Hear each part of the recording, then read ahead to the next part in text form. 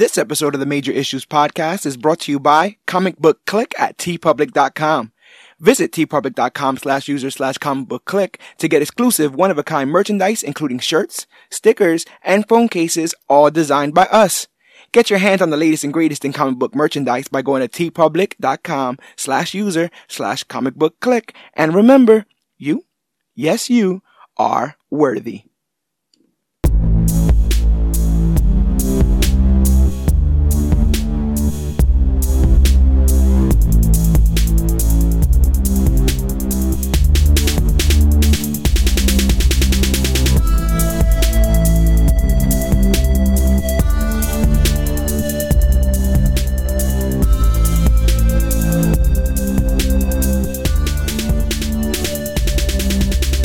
Hello everybody out there in comic book land. My name is George Serrano, aka The Don, and if you're listening to this, you can only be here for one reason, and it's a brand new episode of the Major Issues Podcast, brought to you by comicbookclick.com. And as always, I'm never alone. Sir, please introduce yourself.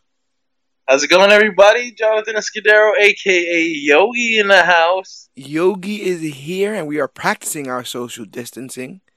It's another. I'm starting to look forward to these conversations as the world gets more and more secluded into their homes. But how are things? How are you handling things on your neck of the woods? Yes, I'm down here in San Antonio, Texas. It's not as bad as I've heard it is up in your area, up in New York. But it is shut down. Same way a lot of the country is. All the comic shops are shut down. As I know, that means I'm not getting paid. Ridiculous. So I'm home. I'm reading old stuff, reading Deceased, which we're going to talk about tonight. Yes, we are. I am hoping that I don't have it. They say right, you can be asymptomatic, and I'm like, okay. Like that's not scary at all, right? Like that's not scary. Like, oh yeah, don't worry. You might be having it and passing it and catching it, and you'll never know. Don't worry about it though. Oh God. Don't worry about it though. Just go do your grocery shopping. It definitely has been a bit rough. You know, every day is another blockbuster news story about a number of cases or the number of fatalities, and to alleviate all of that, it's fun to turn to comics. And to be honest, that's all I've been doing these last couple of days is trying to catch up on various runs and titles. And Deceased was one. Deceased was one of the ones everyone was talking about. Go ahead, brother. Yo, I was going to say, to be fair, if you came here looking for a way to get away from stories about viruses, about deadly viruses and casualties of such viruses, I think you might have clicked on the wrong podcast this week because Deceased and the thing is, all about. 2 weeks ago, we did the the Amazo virus. I'm sorry, that took place in Justice League New 52, and there's some kind of there's definitely some similarities between those stories. But I remember initially wanting to cover Deceased roughly when it ended, and we were trying to find a spot for it, and we were thinking about putting it, in the in between March and April. It never would have thought that this would happen. Never would have thought that we'd be living in an actual pandemic where people are stuck in their homes. And sometimes, even though the stories mirror what's going on in real life, it's inspiring to see what those people would do. And what I found out when reading Deceased is the world is pretty screwed without Batman. Of course, as it always is. But Deceased was put in great hands. It was written by Tom Taylor. With art by Trevor Hairsine and James Harren. But Tom Taylor, most notably the writer for the Injustice series. Maybe not most notably, but that's one of the big works that he contributed to. It's most successful work, I think. And it's a hell of a task, right? Take the entire continuity that we have, our whole cast of characters, and we're going to make these shifts. By making a, totalitarian Superman, and you have to imagine all the repercussions. And he did, 2 years worth of stories for them? Oh, no, he did many years worth of stories. I think the Injustice books got up to, year 5. Oh, my gosh. That's crazy. Or they didn't even get canceled. They just kind of ended. Did you ever follow those books?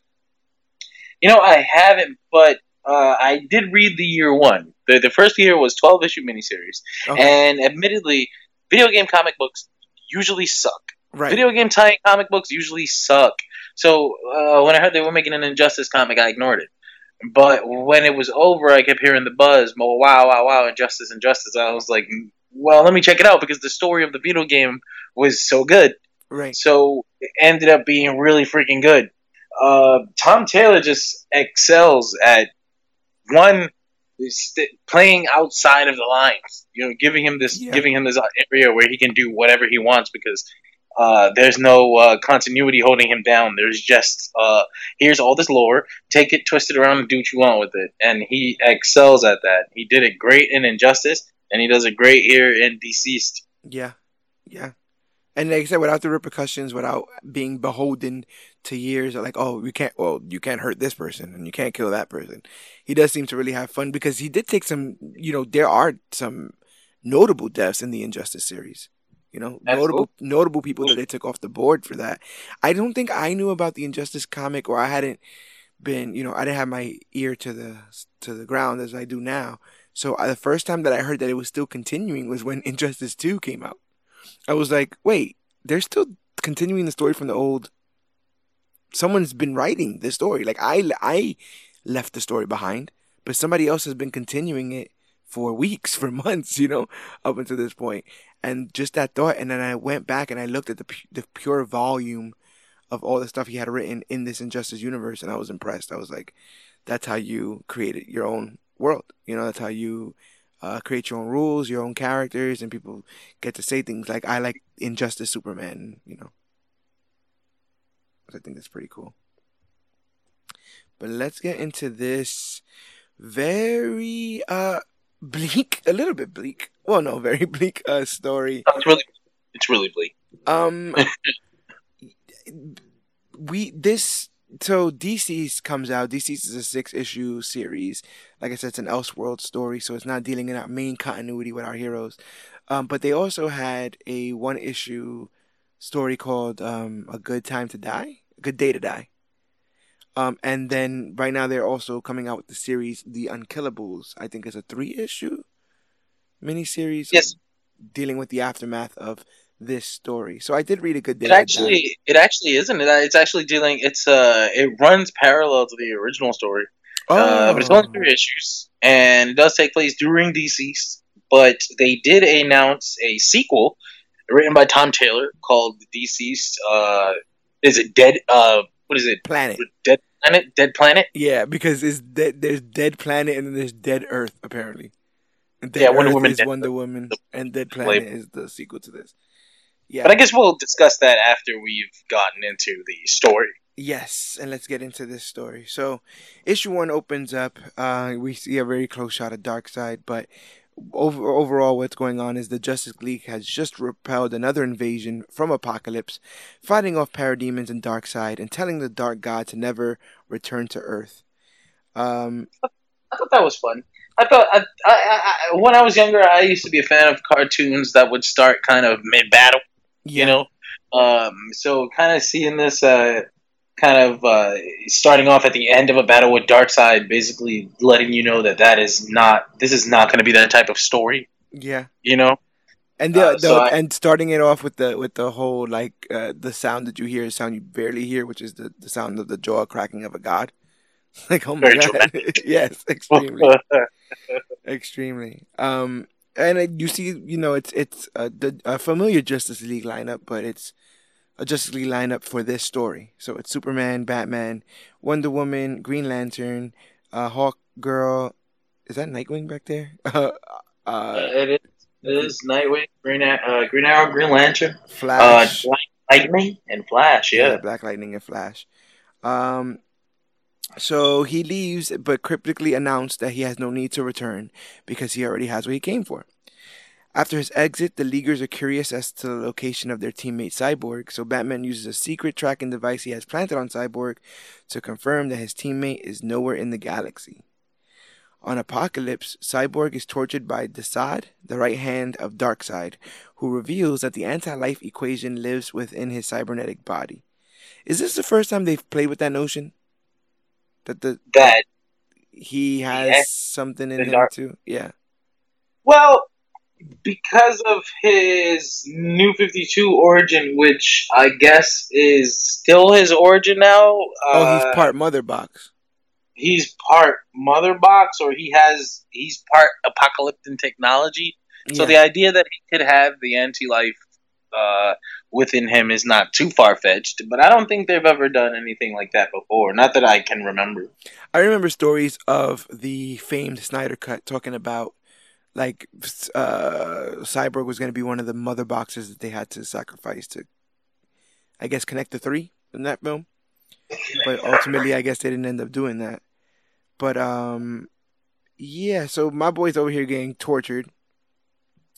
They summoned the Black Racer to ensure Cyborg will not die as he transmits the anti-life equation. Um, I'm not familiar with the Black Racer. Like I know very, very little about him. Is he literally the death, the personification of He's death? DC's personification of death, although DC's real personification of death would be Morbius' sister. I mean, cousin, one of the Endless She's a little cute, but yeah. from the Sandman. Black Racer is basically a new god. Okay, I I was think, wondering that. So he is a new god. yeah, Okay. yeah. Um, but you, I want to say I haven't read too much, too many stories of Black Racer in them. I just remember him Honestly, chasing the Flash in like one of the recent, was it Infinite Crisis maybe? One of it would have those, been. It probably would have been like Final Crisis or Final not Infinite Crisis. I think it Crisis. was. You're It was right. Infinite Crisis. Yeah, I Yeah. think you're right. I think it was Final Crisis. But he brings out the Black Racer. This whole thing is to ensure that Cyborg won't die as he transmits the anti-life equation. But by corrupting the equation itself, Darkseid falls prey to its overwhelming despair, which causes him to start scratching at his own face. Desaad, who is immune to all viruses, sends Cyborg back to Earth, hoping to be rid of whatever the hell is happening. I thought that was interesting though, taking the Black Racer, who is sometimes seen as a personification of death, and then just mixing that in, and that changes the equation. So now you've lost control of it, because if Darkseid has gotten control of the anti-life before, so seeing you definitely weren't going to be able to just use the anti-life equation like that. So I thought that was creative. This is also like a ramped up version because most of the time we see if like in all the alternate universes when he does this anti-life equation, you have a bunch of like you do have like zombies, but zombies like in the mindless sense, right? Like all hail Dark Side is kind of stuff. This virus, this techno organic virus, as it is known to be called, there's like a frantic nature with these. Would you even call them zombies? I would call them zombies, if only because there's probably no better word for it. Right, but But they don't eat brains, or no. they don't do any of that, the conventional zombie stuff. But they do pass the disease by scratching or biting, and they're very mindless. Yeah, So so we can call them zombies they're for now. definitely zombies. Um, yes, they send Cyborg back to Earth, and Darkseid, like just in all of his insanity, scratching his face and all that stuff, just plunges into the core of Apocalypse, causing it to explode. A beautiful shot, but a tragic tragic end. As Cyborg lands in the center of Metropolis, he immediately begins infecting the internet with a techno-organic viral version of the anti-life equation, rendering everyone around him into enslaved zombie-like beings. It should be mentioned though that he's not like evilly. He's Yeah, not he's not doing doing this it on intentionally. purpose. Yeah, he's not doing it on purpose. And it's just like these panels of people clawing at their own faces is ridiculous. Like some of some stuff of nightmares. Um, we see that Superman is hanging out with Barda and Mr. Miracle, which I'm like, ugh. Last time I thought about you three was that weird sex tape storyline. Yeah. Like, what are you, what are you doing over here, Superman? Um, but and they're planning a rescue mission, but they're drawn away by the sound of horrific screaming.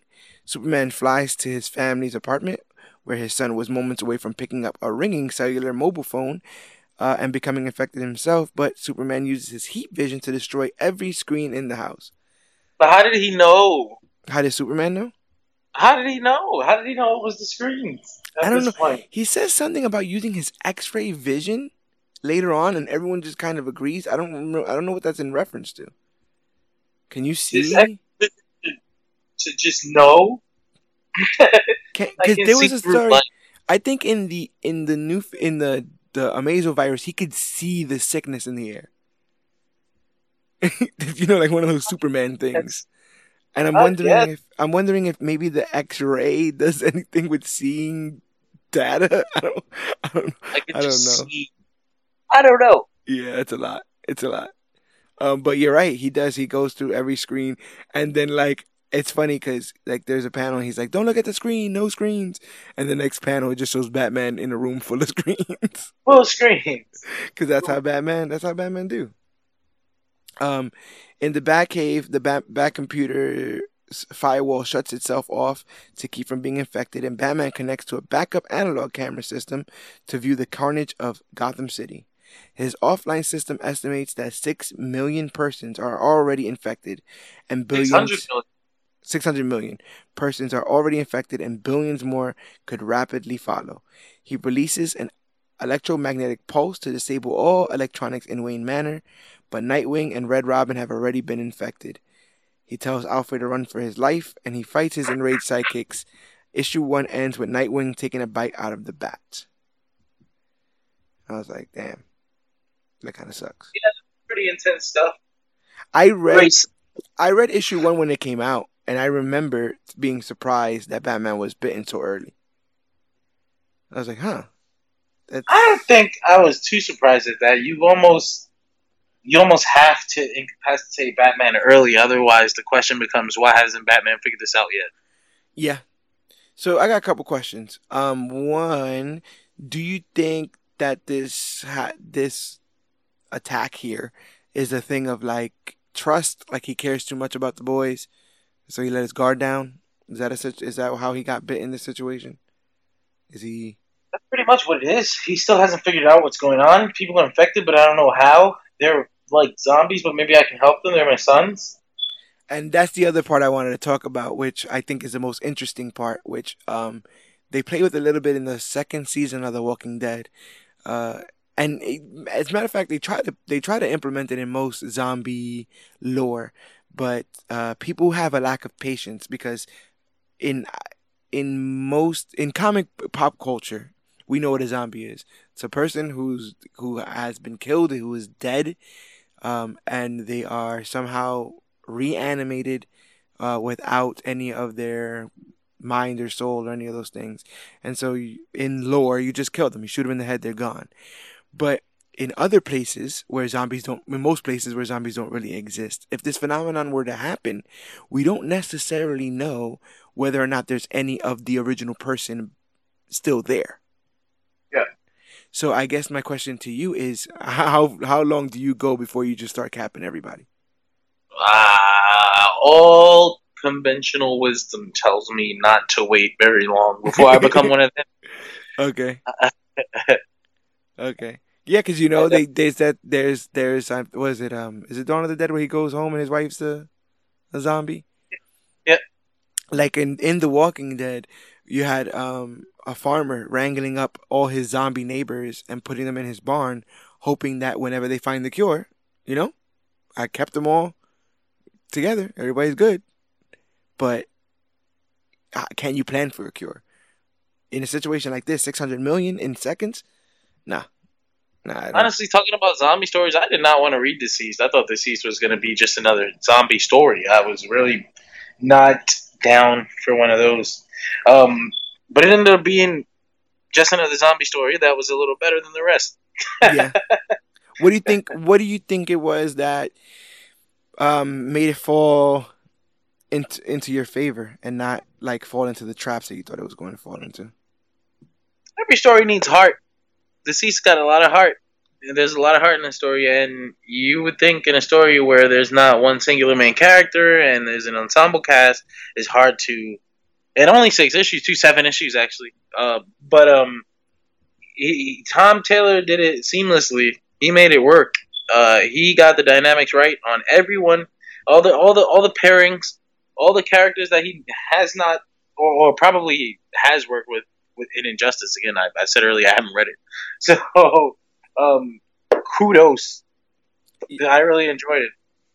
And you know, I may be a neophyte in saying this, but that's one of the things I feel like DC has over Marvel in some cases, that some of these characters have known each other for so long that their rapport is really what pulls me into some of these stories. Some of the greatest Justice League stories work well because of the interplay between characters, how they know each other, what they can expect from one another. And this is another example of that. You start, you know, calling back small references, you got my heartstrings because I know the history. And they really do a good job with that. Especially, you know, me, I'm a sucker for the Super Sons. So just having them in a comic, you already got me. Every time. Yes. So issue two starts off in the the North Atlantic Ocean, where we see Aquaman come across a cruise ship and stop to see if the inhabitants need saving. For his effort, he is assaulted by an enraged mob of infected who were on board. In Metropolis, Lois Lane insists that Robin, Superboy, and Superman head to the Daily Planet building for safety.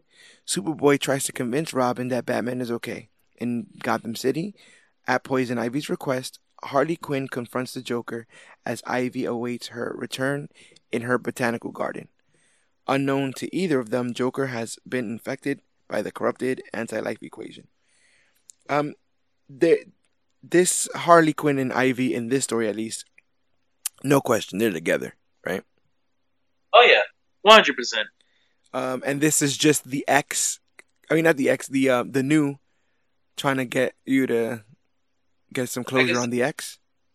I guess she's just fresh out of the Joker relationship here. Yeah, because It looks like in the beginning she's like, oh, you know, we don't have to, and it's Ivy that's kind of pushing her to have this combo with Joker. So it might be one of I'm those always things. Hmm? I'm always down. I'm always down to see hot lesbian Harley. So more of that, more of I that. and I do like carrying Ivy. I think carrying Ivy is incredibly endearing. Yeah, She can be sweet.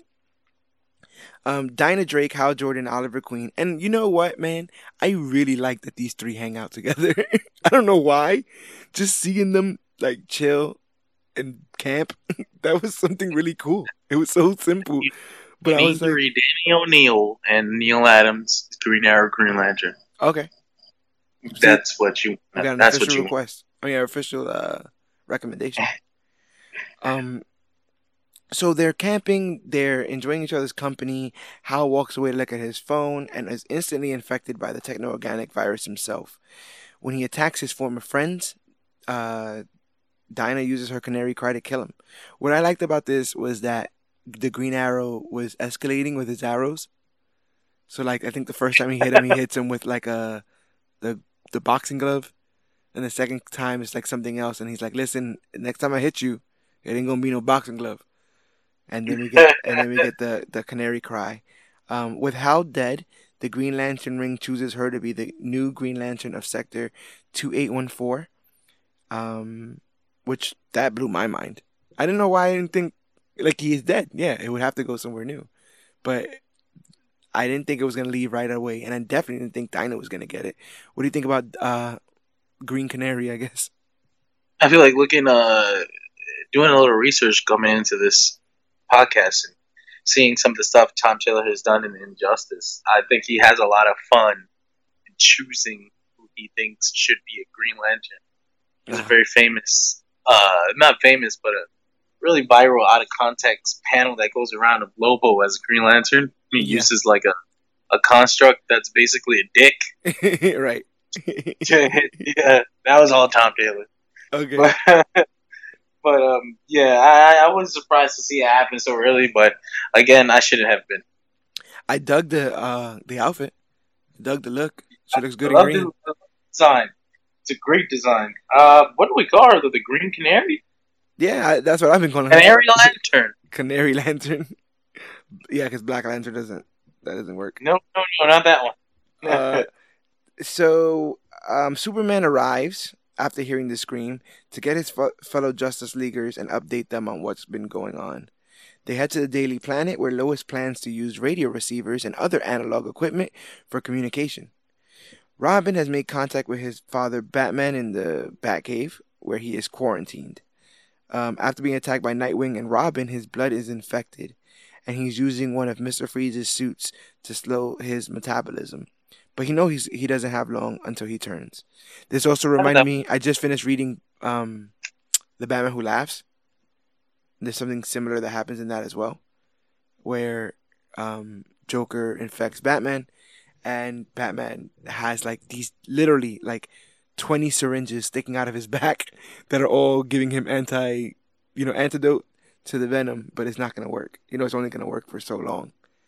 And he seems to be good at that, at surviving just long enough. I thought the image of Batman and Mister Freeze's outfit was really cool. Yeah. It's very basic, but it's not a thing I've seen before. I don't think. So I thought that was really cool. And the somber thing is, as you know, right there with the image of Batman inside of Mister Freeze's suit is the image of Alfred with a cocked shotgun. You know, and so when Batman talks about like, listen, I'm using this to slow it down, but it's gonna take over. You see Alfred like, yeah, like I know what I'm here for. Push comes to I'm shove, sorry. I'm gonna have to shoot him. And so he speaks to Damien. Well, first he tells his friends about the infection and everything he's been able to learn about the techno-organic virus, and he advises them to get rid of all the infected people and disable the internet. He then tells his son that Alfred has something for him that he always knew, he deserved and that he earned. But before he can continue, his mind goes blank with rage, and Alfred has to kill him with a shotgun. Right. It's a very tragic, tragic moment. I always like when Damien, acts like a son. For sure. I love He, the bat dad dynamic. yeah, he has an ego, but you can tell when he's really concerned, and it's one of those things that because you don't make him concerned often, when he is concerned, you care because you're like, oh my god, you're right, Damien. Like you're never upset like this. Um, but yeah, man, like this ending and the next issue's beginning is like very sad because it's this matter of fact death of Batman, with by the hands of Alfred, who's had to kill him to put him down so that he doesn't hurt anybody else. But this is still his son. So you have this whole thing of Alfred shooting him with the shotgun, and then the next issue opens up with him looking over the dead bodies of the Bat family. And so you have this weird, like, tragic scene of the Bat family, Nightwing, Red Robin, and Bruce, completely bloody from head to toe, laying on the floor of the Batcave, while, I guess, out of vengeance, um, uh, Alfred commandeers the Bat plane and takes it to Gotham City, where he attacks mindless zombies covering the city. How do you Yeah, think about Alfred's reaction to all this? I think that would Taylor hit that one on the spot. That seemed very Alfred, and just taking one little shot on those on the zombies. I guess is where you could call that vengeance, but I thought that was very Alfred. Tom Taylor definitely hit that one on the head. The Harley Quinn and the Poison Ivy interactions that we get coming up too are very, pretty much on point. I was just very impressed with how on point the characterization is with everyone in this story. It's never, you don't usually get everybody right. Yeah, yeah. And the Harley Quinn Joker interaction is very quick. You see Harley running away from her former lover, but she manages to shoot him with a shotgun, basically splitting him in half, and loves it. She's like, that was incredibly therapeutic, and she's in a good mood when she is seemingly surrounded by a zombified birds of prey. And she even says zombie birds of prey. Synergy. Yes. In Metropolis, Robin sits solemnly alongside Superboy, who comforts him after the whole Batman ordeal. Superman takes off to get rid of as many of the infected Daily Planet staff as he can so his family could use its broadcasting towers. He leaves Green Arrow and Dinah's Green Lantern to protect his family and Damian Wayne while he goes to the Kent farm to pick up his parents. In Atlantis, I'm about to talk about her, but I really also like is it me or just the recent respect Mira's been getting? Like they've been really putting her on to a lot of this stuff. I would say Yeah, since John's run back, uh, you know. maybe even a little before that. Maybe Brightest Day, I would say. But Oh, you're right. She was a Red Lantern. yeah, yeah. But I feel like that might just be. I don't mean just, but it's a very positive thing actually. But I feel like now that they're starting to see the value in actually treating your women characters with respect, Mara has benefited from that. Yeah, definitely. And she's shown that she can stand on her own. A lot of these recent stories have had her leading Atlantis. So I really like her new importance or her solidified importance in the universe. But you see her and Tempest attempting to combat the strange virus taking over the world, and they're attacked by an infected Arthur Curry, Aquaman. Hoping to save the kingdom from a mindless Aquaman, Mira and Tempest try to fight back, but Garth becomes infected when he inhales a tide of blood, and Mira has to flee to save her own skin. All of that was straight out of a horror movie. All the dark water coming in, the infection of Garth, just the pillows of blood in the water, like almost like smoke, and then Mira using her aquakinesis to escape. Really, really cool stuff. Nasty. Um, Once the Daily Planet is secure, Superman encounters Black Lightning and his daughters in a helicopter and tells them to find safety at the planet and that he will meet them there.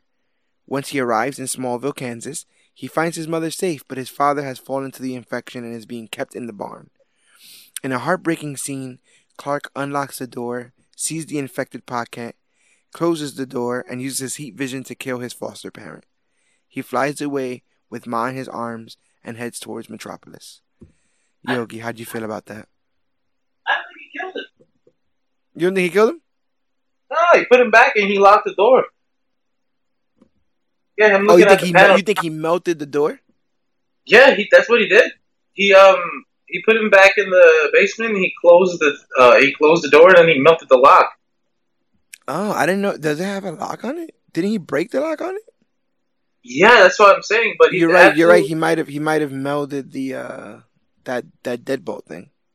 yeah he 100% closed the door and then melded something. So I don't think he had the heart to kill his own father.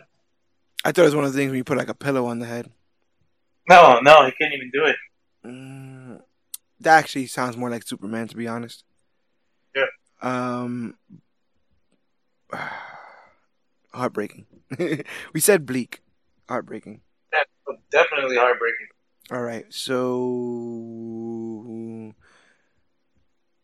this is when things go to shit, basically, because in Washington, D.C., Captain Adam and Amanda Waller observe a heavily restrained infected female uh, deep in the underground of the Cadmus facility. They await the return of Ray Palmer, the Atom, from the inside the infected woman. Sorry. Turns out Ray Palmer has struck down to observe the building blocks of the virus in hopes of destabilizing it to find a cure. And they must wait for his return. So I'm already thinking that's pretty cool. Makes a lot of sense. Get small, figure out what the hell's going on with all this. Yeah. Um, Water mentions that the government has enacted Plague Protocol C. And if we know anything about, what the government protocols is, usually bomb the hell out of what the hell's going on. I saw Avengers 1. They just nuke things. Just nuke him. That's what the protocol is. So this protocol is that Captain Atom is being ordered to begin purging the infected from the worst affected areas of the city. In the midst of attacking the infected in the streets, the captain begins to writhe in pain. Unbeknownst to either Waller or Captain Atom, Ray Palmer was infected during his investigation inside the infected woman and went on to enter Captain Atom, where he proceeds to microscopically attack his heart, infecting him as well. That was probably one of the most metal things in this. Because I know Captain Atom is extremely, strong, durable, all those things, but almost every Elseworld story makes him a bomb. Yeah, it's the easiest thing. Almost every single Elseworld story makes him a bomb. So once this happens, once he starts getting affected, I'm already like, oh great, like, Here we go. yep, put the stopwatch on because it ain't gonna take too long. So we got, let me see. Yeah. In Metropolis, Superman returns to the Daily Planet with his mother, Martha Kent. Superman, Lois, and John embrace her when she reveals to John and Lois that Jonathan Kent succumbed to the infection. Lois then states to Superman that they're ready to begin broadcasting the distress signal, and then Superman informs the group that he isn't staying and he's leaving to continue assisting other survivors. I do want to mention how I thought it was very Superman that in the middle of all this blood and violence and guts, how Grandpa just died, John, and everyone got together and had this nice moment Yes, with a it's a white very Kent background. moment. A very Kent moment in the middle of all this It's like chaos. people are dying every second. I understand you had one casualty, Clark, It's like, but shut up, it's hug time. also, is this the part? I think I'm trying to pull up the panel in the comic, but when Superman says that he's leaving to continue, Green Lantern and Green Arrow attempt to stop him, telling him that he's too great of a risk to get infected. Isn't that the same panel where Green Arrow puts his hand on Superman Yeah, and he's he's like, like, "Look, I this is purely like he's like, and I, figurative." this is he said it. I understand restraining you with my hand like this is entirely symbolic. Right, right. I He said, really I know like you that. just walked straight through me. I really like that. Like those little things show that you understand the characters. At least to me, Hmm. it really, really shows. Um, uh, okay, it says Dinah tells Superman, "We can't have you back out there. You're too great of a threat. If you saw a screen," and then he says, "I won't." She says, "How can you possibly know that?" He says, "Because I've been using my X-ray vision from the nanosecond I worked out what was causing this." Oh So shit, since then, he's just been using X-ray vision. That's gotta be weird. that's fucking disgusting. It's weird as hell. Um, yeah. Superman eases their concerns by informing them, like I said, that he's been using his X-ray vision since the beginning of the outbreak. Superman and Green Lantern then depart to find other heroes, while Lois begins broadcasting on all analog and television channels, instructing all who can hear to rally at Metropolis to help confront the pandemic. On Themyscira, Queen Mera arrives and informs Queen Hippolyta, aka Wonder Woman's mama, on the fall of Aquaman and all the Atlantis to the infection. Diana then informs the two that she's heading for Metropolis to rally with the other surviving heroes. In Keystone City, Superman and Green Lantern locate the Flash and Kid Flash. The two Flashes inform Superman and Green Lantern that they went into hiding at the start of the pandemic at the urging of Batman to protect becoming infected. Meanwhile, in Gotham, Harley Quinn is almost overwhelmed by the infected birds of prey before being saved by Poison Ivy, who dispatches all four. The two then depart together with Ivy remarking that the Green will keep them safe. When did they make Ivy an official avatar of the Green? Do you remember? I know that I started seeing it in Scott Snyder's New 52 Swamp Thing, but I don't know if it happened before that. I feel like it's a really obvious thing that somebody picked up on Yeah, a long. yeah. Seems obvious. But what is the current, or I guess the most readily available IV origin? Was she injected with something? Was it experiments? What is what created her connection to the green? See, with the way things are with DC's lore right now, she's either got the New 52 origin or the regular one, and actually, according to the current continuity, both would be accurate. Because the timeline is split, and both of those versions of the origin actually happened. So until we Okay. get some type of resolution on that, She's right. She's right in the middle. she's right in the middle. But mostly, she's still the biochemist who's obsessed with plants. And uh, her obsession kind of ended up with a failed experiment that gave her this connection to the green. But She also seems mildly unaffected by everything going on. Yeah, she's very removed from humans' problems. Usually, Yeah, and she's so more. the idea of them all like extinct, becoming extinct, I'm pretty sure she's cool with that. Um, so yeah, they're out there. They're out there about to give their message to everyone. Um, when they start hearing a bunch of rumbling, and all of a sudden, the Daily Planet survivors are assaulted by an infected Giganta. The group holds their ground with added aerial support provided by Alfred, my man.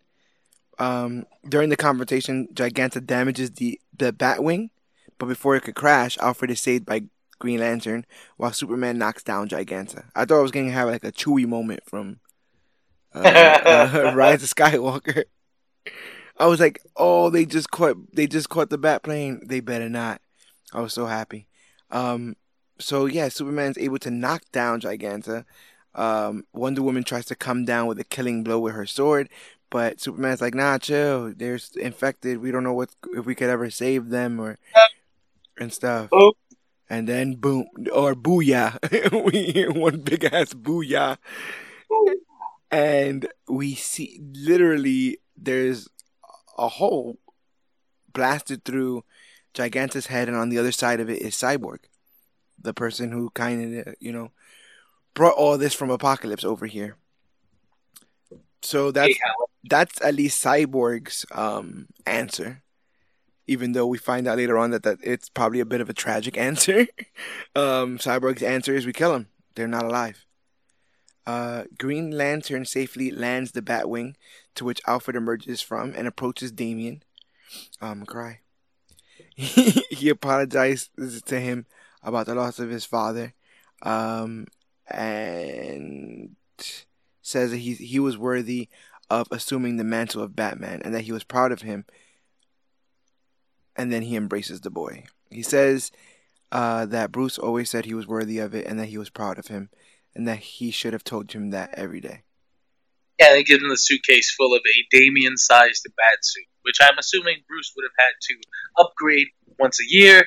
And and the briefcase has a Batman logo on it as well, just in He case. also would have had to update once a year, just because Damien grows, What are and I don't those? What are those size he's. things in there? What are those? There's like a Aquaman. I'm sorry, a Green Lantern, a Flash, a Wonder Woman. Yeah, so in the suitcase, he has a Damien-sized Batman outfit, batarangs, a utility belt, and one, two, three, four little cartons with uh, the Flash, Superman, Wonder Woman, and Green Lantern's logos in it. Presumably, what Damien would have to use to kill either one of them. Wow. And that Batman logo, that's the Dark Knight logo, isn't it? It is. It is. Interesting. Interesting.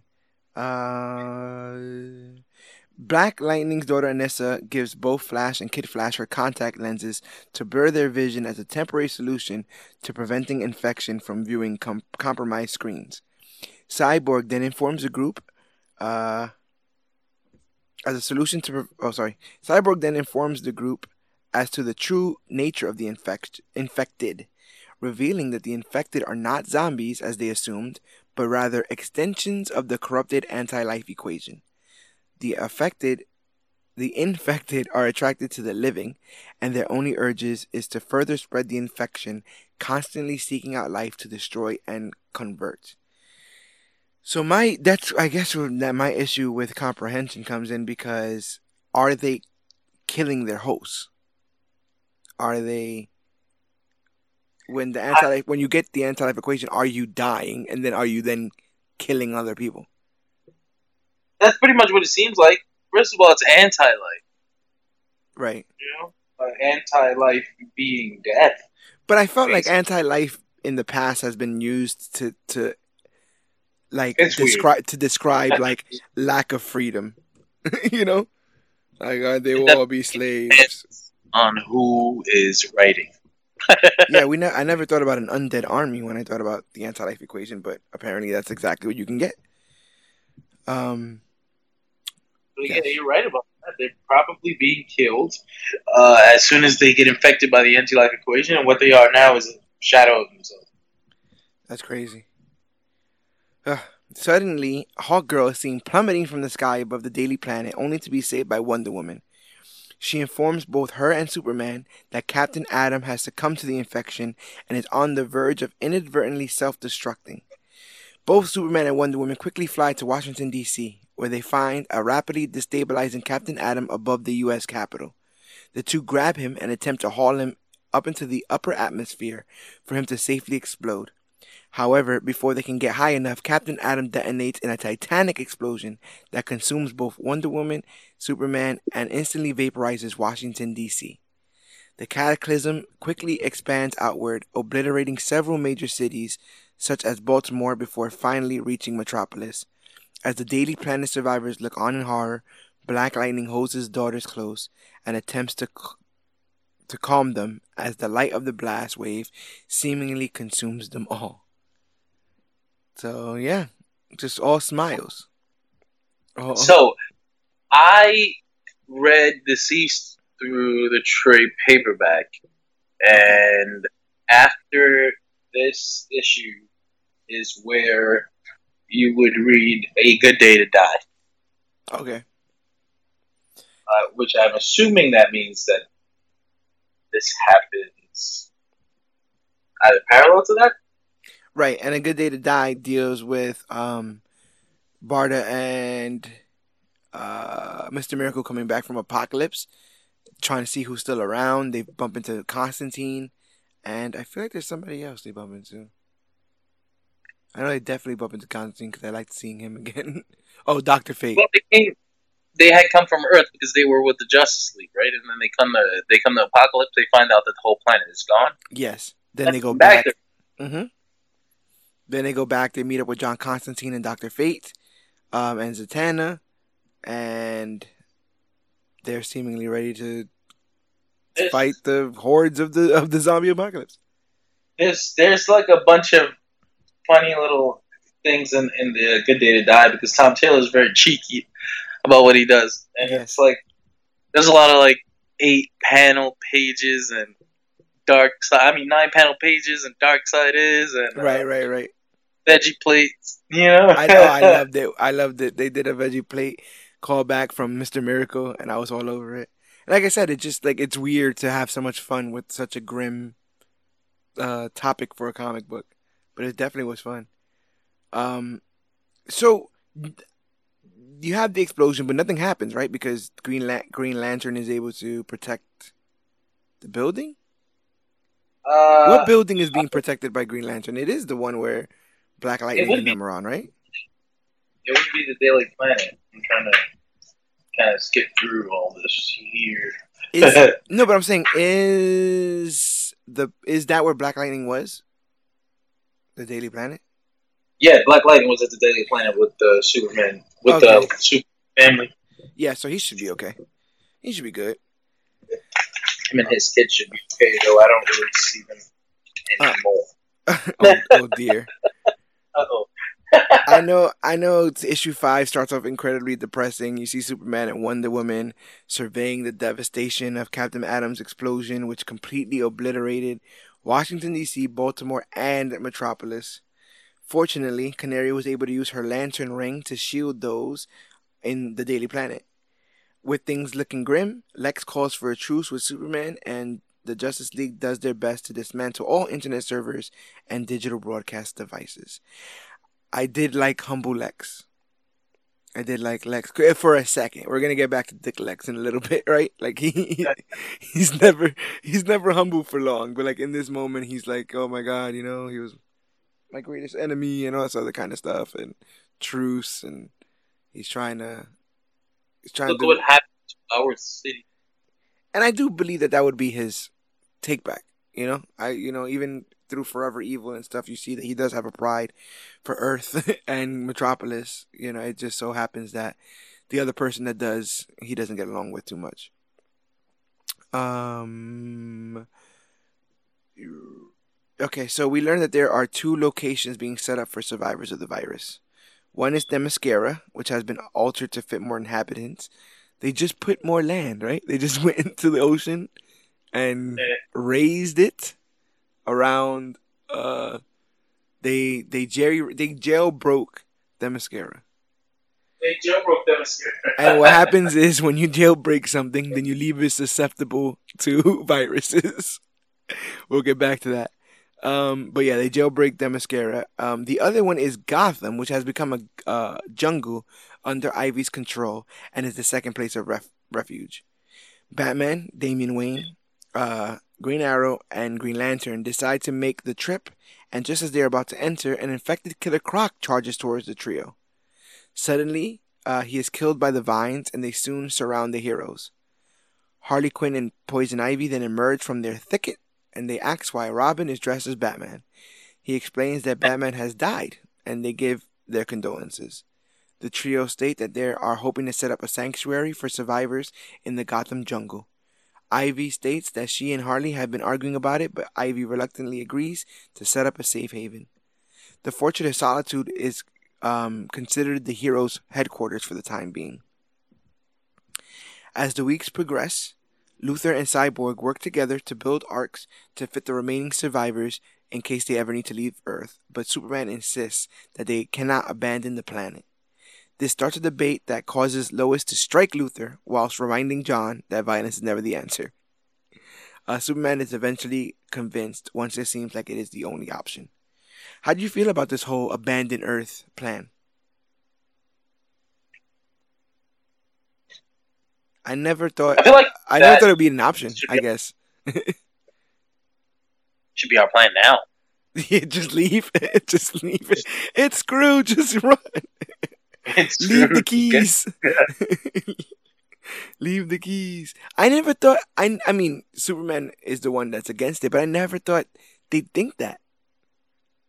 I guess because there's so many places like the Phantom Zone and stuff. Like you can't like just trap it somewhere. I mean, I remember in the Good Time to Die or Good Day to Die, there's a whole line of I think Mr. Terrific tells Constantine like I tried everything I could in my science world to stop this, and I have nothing. I was hoping that you had something in your magic world, and then Constantine's like, oh, you think I'm just gonna like I could just snap my fingers and all this can stop, which kind of shows that even the magic users are having a difficulty fighting back with all this madness. Ooh. How do you feel about Lois Lane giving the old five knuckles shuffle to Lex Luthor? Like it's not a year goes by where Lois doesn't slap Lex for something. And he just kind of smiled like he knows it's becoming. Soon as he hears those heels, he's like, oh, son of a bitch. She's gonna hit me, isn't she? So as the days pass and the arcs are built, all seems well. Suddenly the heroes and this is always what happens. It's everything seems well, everything is calm, and then suddenly the heroes in the fortress begin to hear a ringing in their ears, and the collective ringing stops as soon as Luthor is impaled by an invisible force. The Flash runs in to see what happened, and he is slashed in the back by an infected Martian Manhunter, who definitely would be like one of the most dangerous superheroes to be infected. He was, and I hadn't even considered it. Yeah, I mean he's Superman with intangibility and shapeshifting. You know, like that's a lot. It's a lot of good stuff. He can fly. He has super strength, telepathy, all that stuff. None of that stuff's good. So the Flash. Oh yeah, he already got attacked. The heroes fight against the infected Martian Manhunter until a firestorm kills him with a fire blast. The survivors of the attack realize that Barry is infected and he is loose in the world. Kid Flash, Wally West, volunteers to search for him, but Superman goes in his place as one of the few that might catch up to him. Instead of running behind Flash, Superman flies into space and runs directly opposite of him. Did you know this was what he was going to do? I did not really think about it. I was just like, what's going on? And then I saw the two streaks headed towards each other, and I was like, "Oh shit!" Yeah, because another thing is that first of all, the Flash is a murder machine in this state. He can literally just go and and in a flash, in a flash of light, kill hundreds, millions of people. Um, Another thing is it's already been established that the Flash is faster than Superman. Yep. So if the Flash has already started running, Superman cannot run after him. So I thought it was very smart and very in keeping with the power levels that we know that he would go around to cut him off as opposed to trying to chase after him. I thought that was smart, and it's the little things, you know. Um, but yeah, Superman, instead of he runs directly into him. He rams into Flash head on, causing him to be obliterated into pieces. Superman begins to apologize to his old friend, but he soon finds that two of Barry's fingers are in his abdomen, and he goes and flies to the Fortress of Solitude. So we spoke a little bit off air about this. What do you think is the likelihood you can be going I so don't. fast that you can pierce Superman's skin? Yeah, I don't really know why Barry was able to. Well, Barry's body parts were able to pierce Superman. Other than I would assume maybe because he was running so fast, he was tangible. Yeah, I perhaps. don't know. Perhaps that's the only thing I can think of. Have we seen people use intangibility with Superman? I'm sure he's had like a fight against Martian Manhunter or something, but Yeah.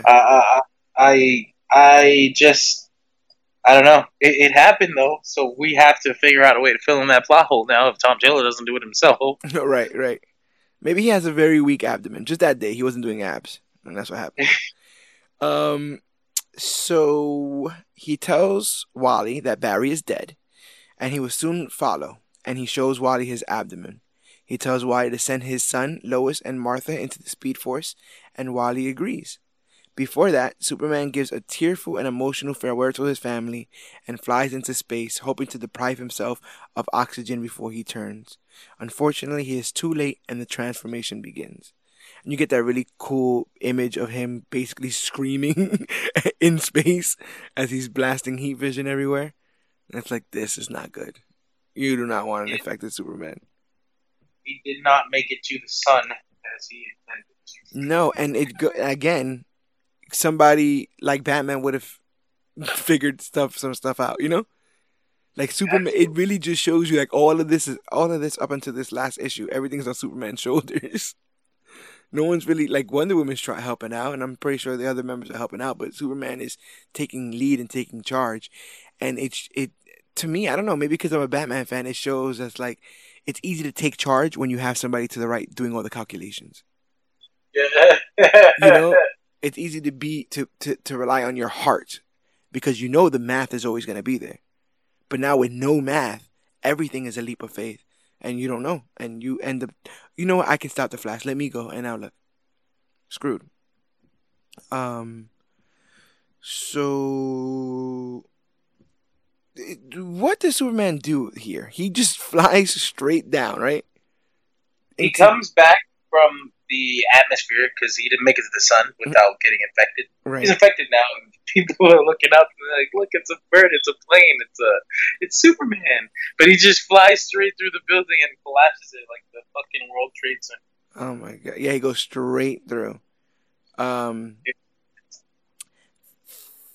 In the Gotham jungle, Batman, Flash, and complete the evacuation, getting Bad boy. 6 million. Oh yeah, bad boy. 6,000,000 4,709 survivors aboard.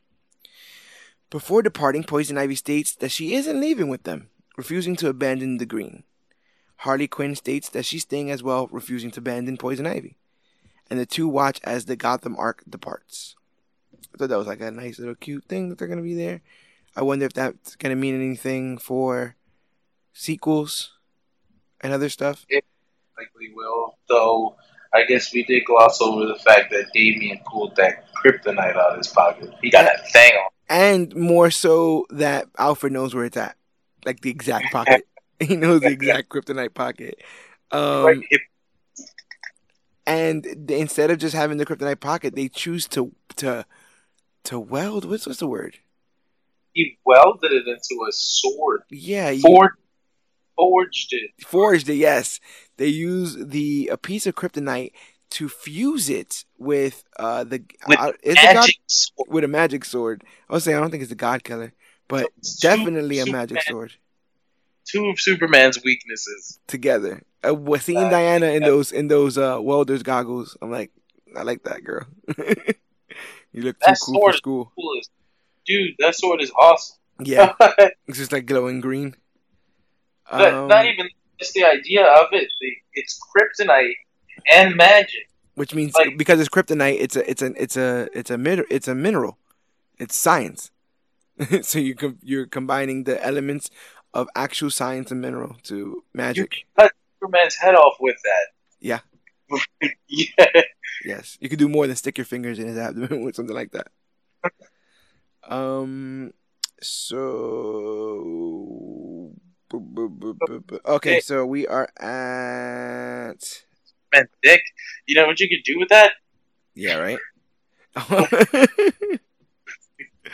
In Themyscira, Green Arrow, Wonder Girl, and other members of the League are assisting with the evacuation. It is interrupted by the approach of a chaotic tempest approaching from the sea, revealed to be the infected Aquaman riding the Kraken. I'm like, how the hell is this zombie Aquaman still like he's having zombie conversations with zombie fish? What's going on here? Um, he's still able to command the Kraken, and he's accompanied by a horde of infected Atlanteans.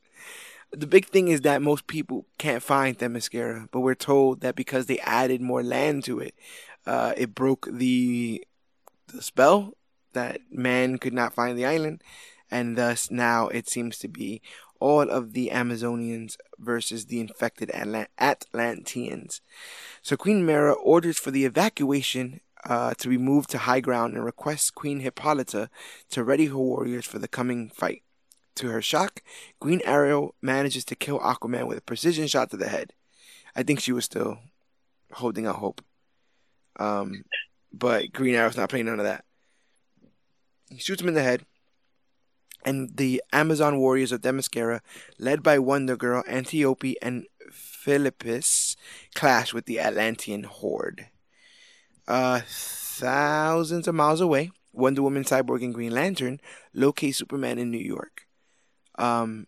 Confirming with Cyborg that there was no life signatures left in the area, because he done killed everybody.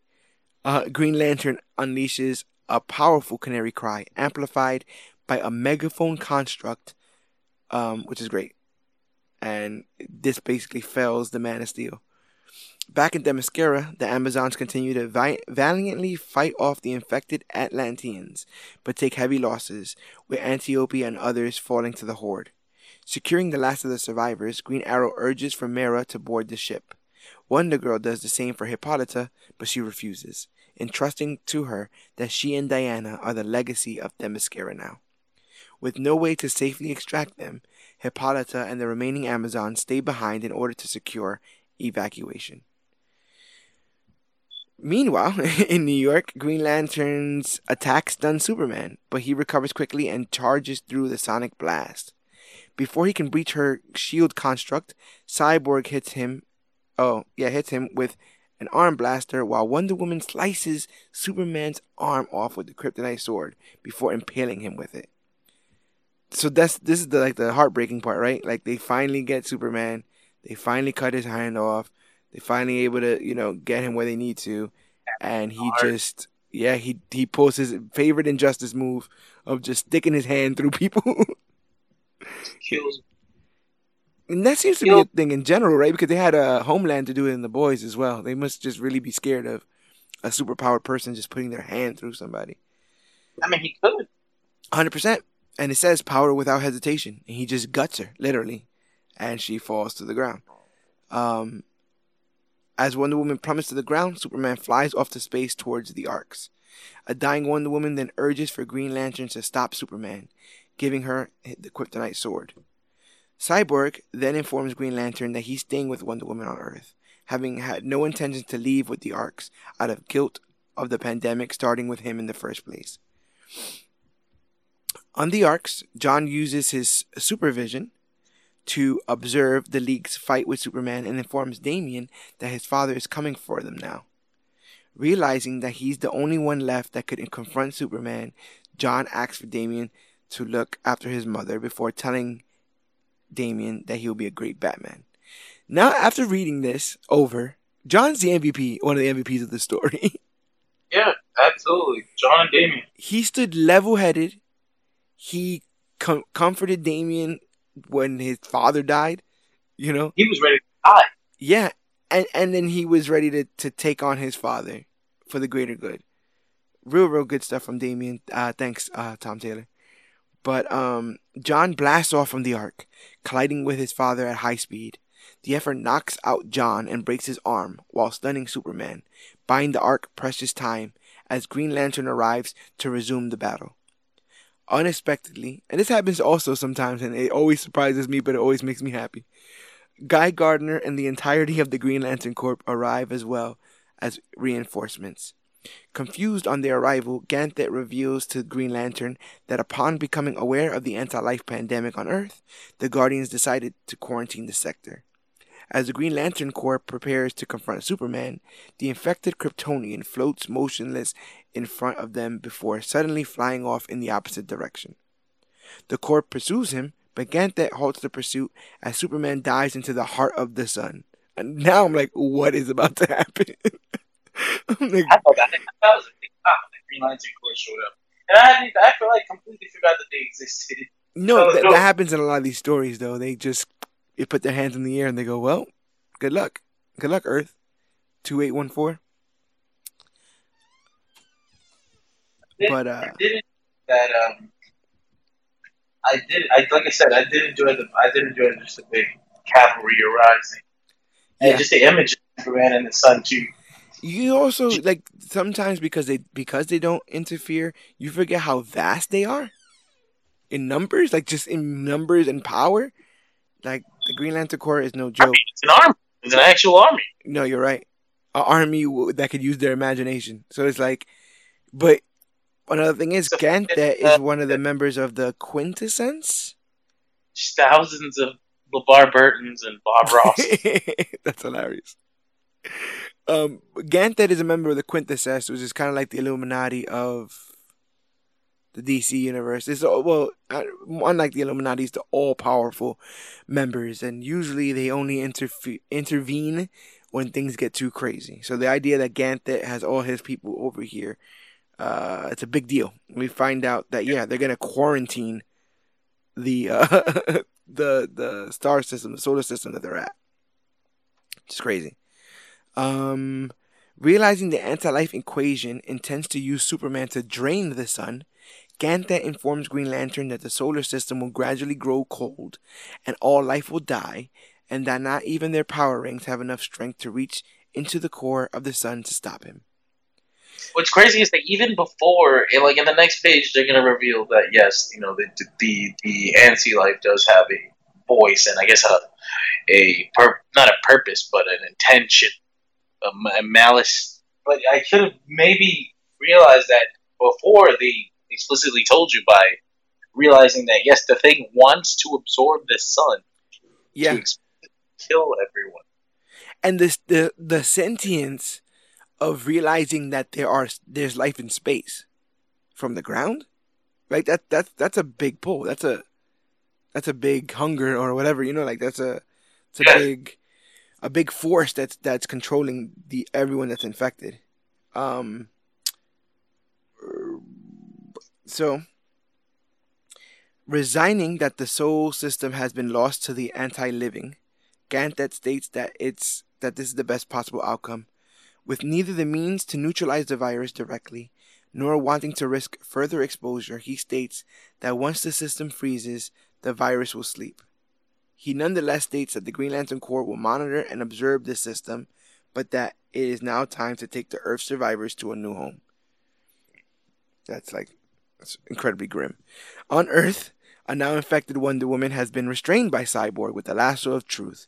He proceeds to interrogate the anti-life equation through the former Amazon princess to try to find out if there's a cure for the infected. Wonder Woman responds that there is indeed a cure and that it lies within him. She explains by being both man and machine, he is the solution to the crisis, as it too is a binary construct. Horrified at the revelation that the pandemic was entirely curable and that all the deaths and sacrifices were immediately unnecessary, Cyborg carelessly lets go of the lasso of truth to try to inform the fleeing arcs of this.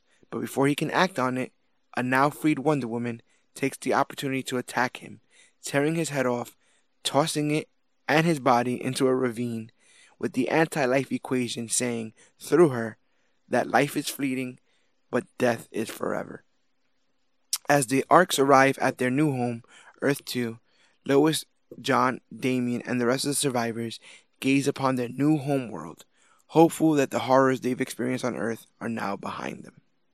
I guess I should point out that it's not actually Earth 2, but just another planet that they're going to call Earth. Like Earth 2 Other Electric. Earth, other Earth, the other one. Earth sequel. Yeah. Because when I had the story explained to me by someone who read it and was trying to convince me to read it, and they were like that they ended up on Earth 2.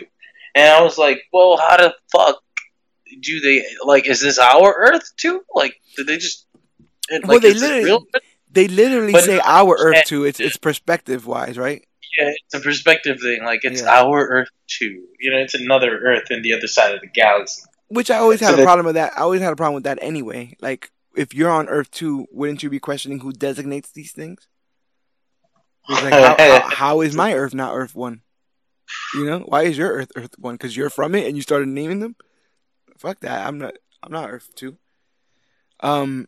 What do you think about that revelation that this can be stopped? Or I thought that was grim as fuck. That was grim. Just, oh man, we can stop it, and she rips his head off and throws it out. See, at that point, I was like, man, I guess this is really it. You know, like, wow, that this story was open and shut. But then they announced a sequel. You know, she dropped her lasso down there as well. Did she? Yeah. I didn't see that. I think you can see the lasso and the body falling. I think that's all coming back. They can use that lasso, definitely. And they're gonna need Cyborg. I don't know how much of him is still alive. With his head cut off, can he still live? I don't know how he's connected. From the front, from the back. I think she went up and threw it down there. Well, we're supposed to be getting what, Dead Planet we were talking about? Dead Planet, whenever comic books decide to come back to life. Come back to us. Let's see. Damian as Superman. Damian is Batman. John is Superman. Cassie is Wonder Woman. Oh, you're right, 100%. Yes, this is the next. Wow. So the Hollywood Reporter was talking about the sequel reuniting the original creative team, and it was supposed to come out in June. So it's not coming out anytime soon. So Tom Taylor says, I'm not going to lie, I always had a lot more DCeased planned, pretty much from page 1, but it all came down to how well readers and retailers responded. The single issue sold around 1 million copies, and we just heard the hardcover is going back for a third printing, which is, that's big in today's era, especially for like an Elseworld story. I mean, they combined all 7 issues, but yeah. Or for the printing. Yeah. For the million copies? Oh yeah, that makes sense. We set up so many things in DCeased, A Good Day to Die, and Unkillables, and now we get to pay it off.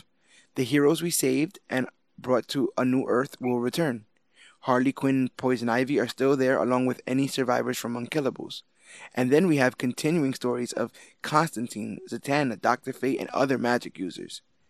It's the 3rd series, but the 2nd chapter of the story. Unkillables acts as chapter 1.5. For sure. Yeah. That all sounds about right? Dead Planet is set 5 years after. I think that's a good time jump. That's a good time jump, just enough to draw Superman and Batman full size. And we should also have like some like gnarly Age of Apocalypse looking survivors in 5 years, Mohawks and face paint and football gear with spikes on it.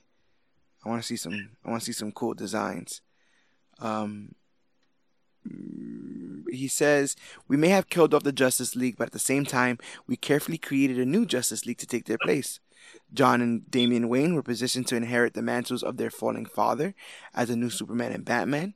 Cassie Sandsmark survived the battle between the Amazons and the Atlanteans to become the new Wonder Woman. Mira also survived this attack, so a new monarch of Atlantis is there with Aquaman. Wallace survived to be the new Flash. Black Canary becomes the new Green Lantern. Black Lightning is still around with his daughters. And 5 years later, this new Justice League of Earth 2 is going to receive a distress signal from their former home. They're heroes. They can't ignore it, even if they should. That's a pretty good, I like that. I like all that. That sounds good. 5 years later, you abandon that world because you figure there's nothing there left to save. And then you get a distress call. Can you go back? Do you go back? Especially the Trinity who lost the original Trinity. Like, really, really, really good stuff. We just gotta wait forever for it. Yeah, who knows when comics are coming back? I don't even want to think about that because, man, I comics are everything to me. I don't want to live in a world where we're not getting them every Wednesday, but that's where we are now. It's fucking depressing. It definitely was one of those constants that you could set your watch to. You know, it was always going to be around, and it was always seemingly always going to be around, and always going to be available. But it looks like we're just going to have to dive a little bit harder and deeper into our the piles of comics that we leave behind, always saying that we're going to get to them. Is what I'll suggest to those who are feeling a little bit down because of the closures of some of the great media outlets and, like I said, comics as a whole. But I do think that comic books in general as a genre is so vast that there has to be things on all of our comic book bucket lists. Are there anything that in particular you're interested in diving into while you have this time? Like, is there any story you just kept telling yourself, next time, that you might dive into? Finally get around to reading Jason Aaron's Thor. I gave that some a once over. It was very, very good. I dug it. I myself was able to finish the Justice League run from Scott Snyder, which I hope to be covering on this podcast soon. I did that. I did Batman Superman. I did Batman Who Laughs. I did Hell Arisen, which it's crazy. It's so little bit of punchline, but it still gets me very excited for that character. I'm just like I'm bought in onto the hype. Like I'm on the punchline bandwagon. Same. You know, and so I'm very interested in seeing what that brings to the table. I'm not been giving Marvel much love. What's going on that side? What are they doing? Well, of course, there's the X books. Those are where I'm at, really, when it comes to Marvel. I've got to go back and read Jason Aaron's Avengers from the beginning. How's X-Men been doing since he's departed from House and Powers of X? It's been awesome. Good? It's been absolutely awesome. Okay. Dawn of X is a success. There was a major X-Men crossover coming in the summer, but now who knows? It's been like full steam ahead. We have to do an X. We have to do We have to do a House of X, Powers of X episode. We have to do a Dawn of X. We have to because it's so good.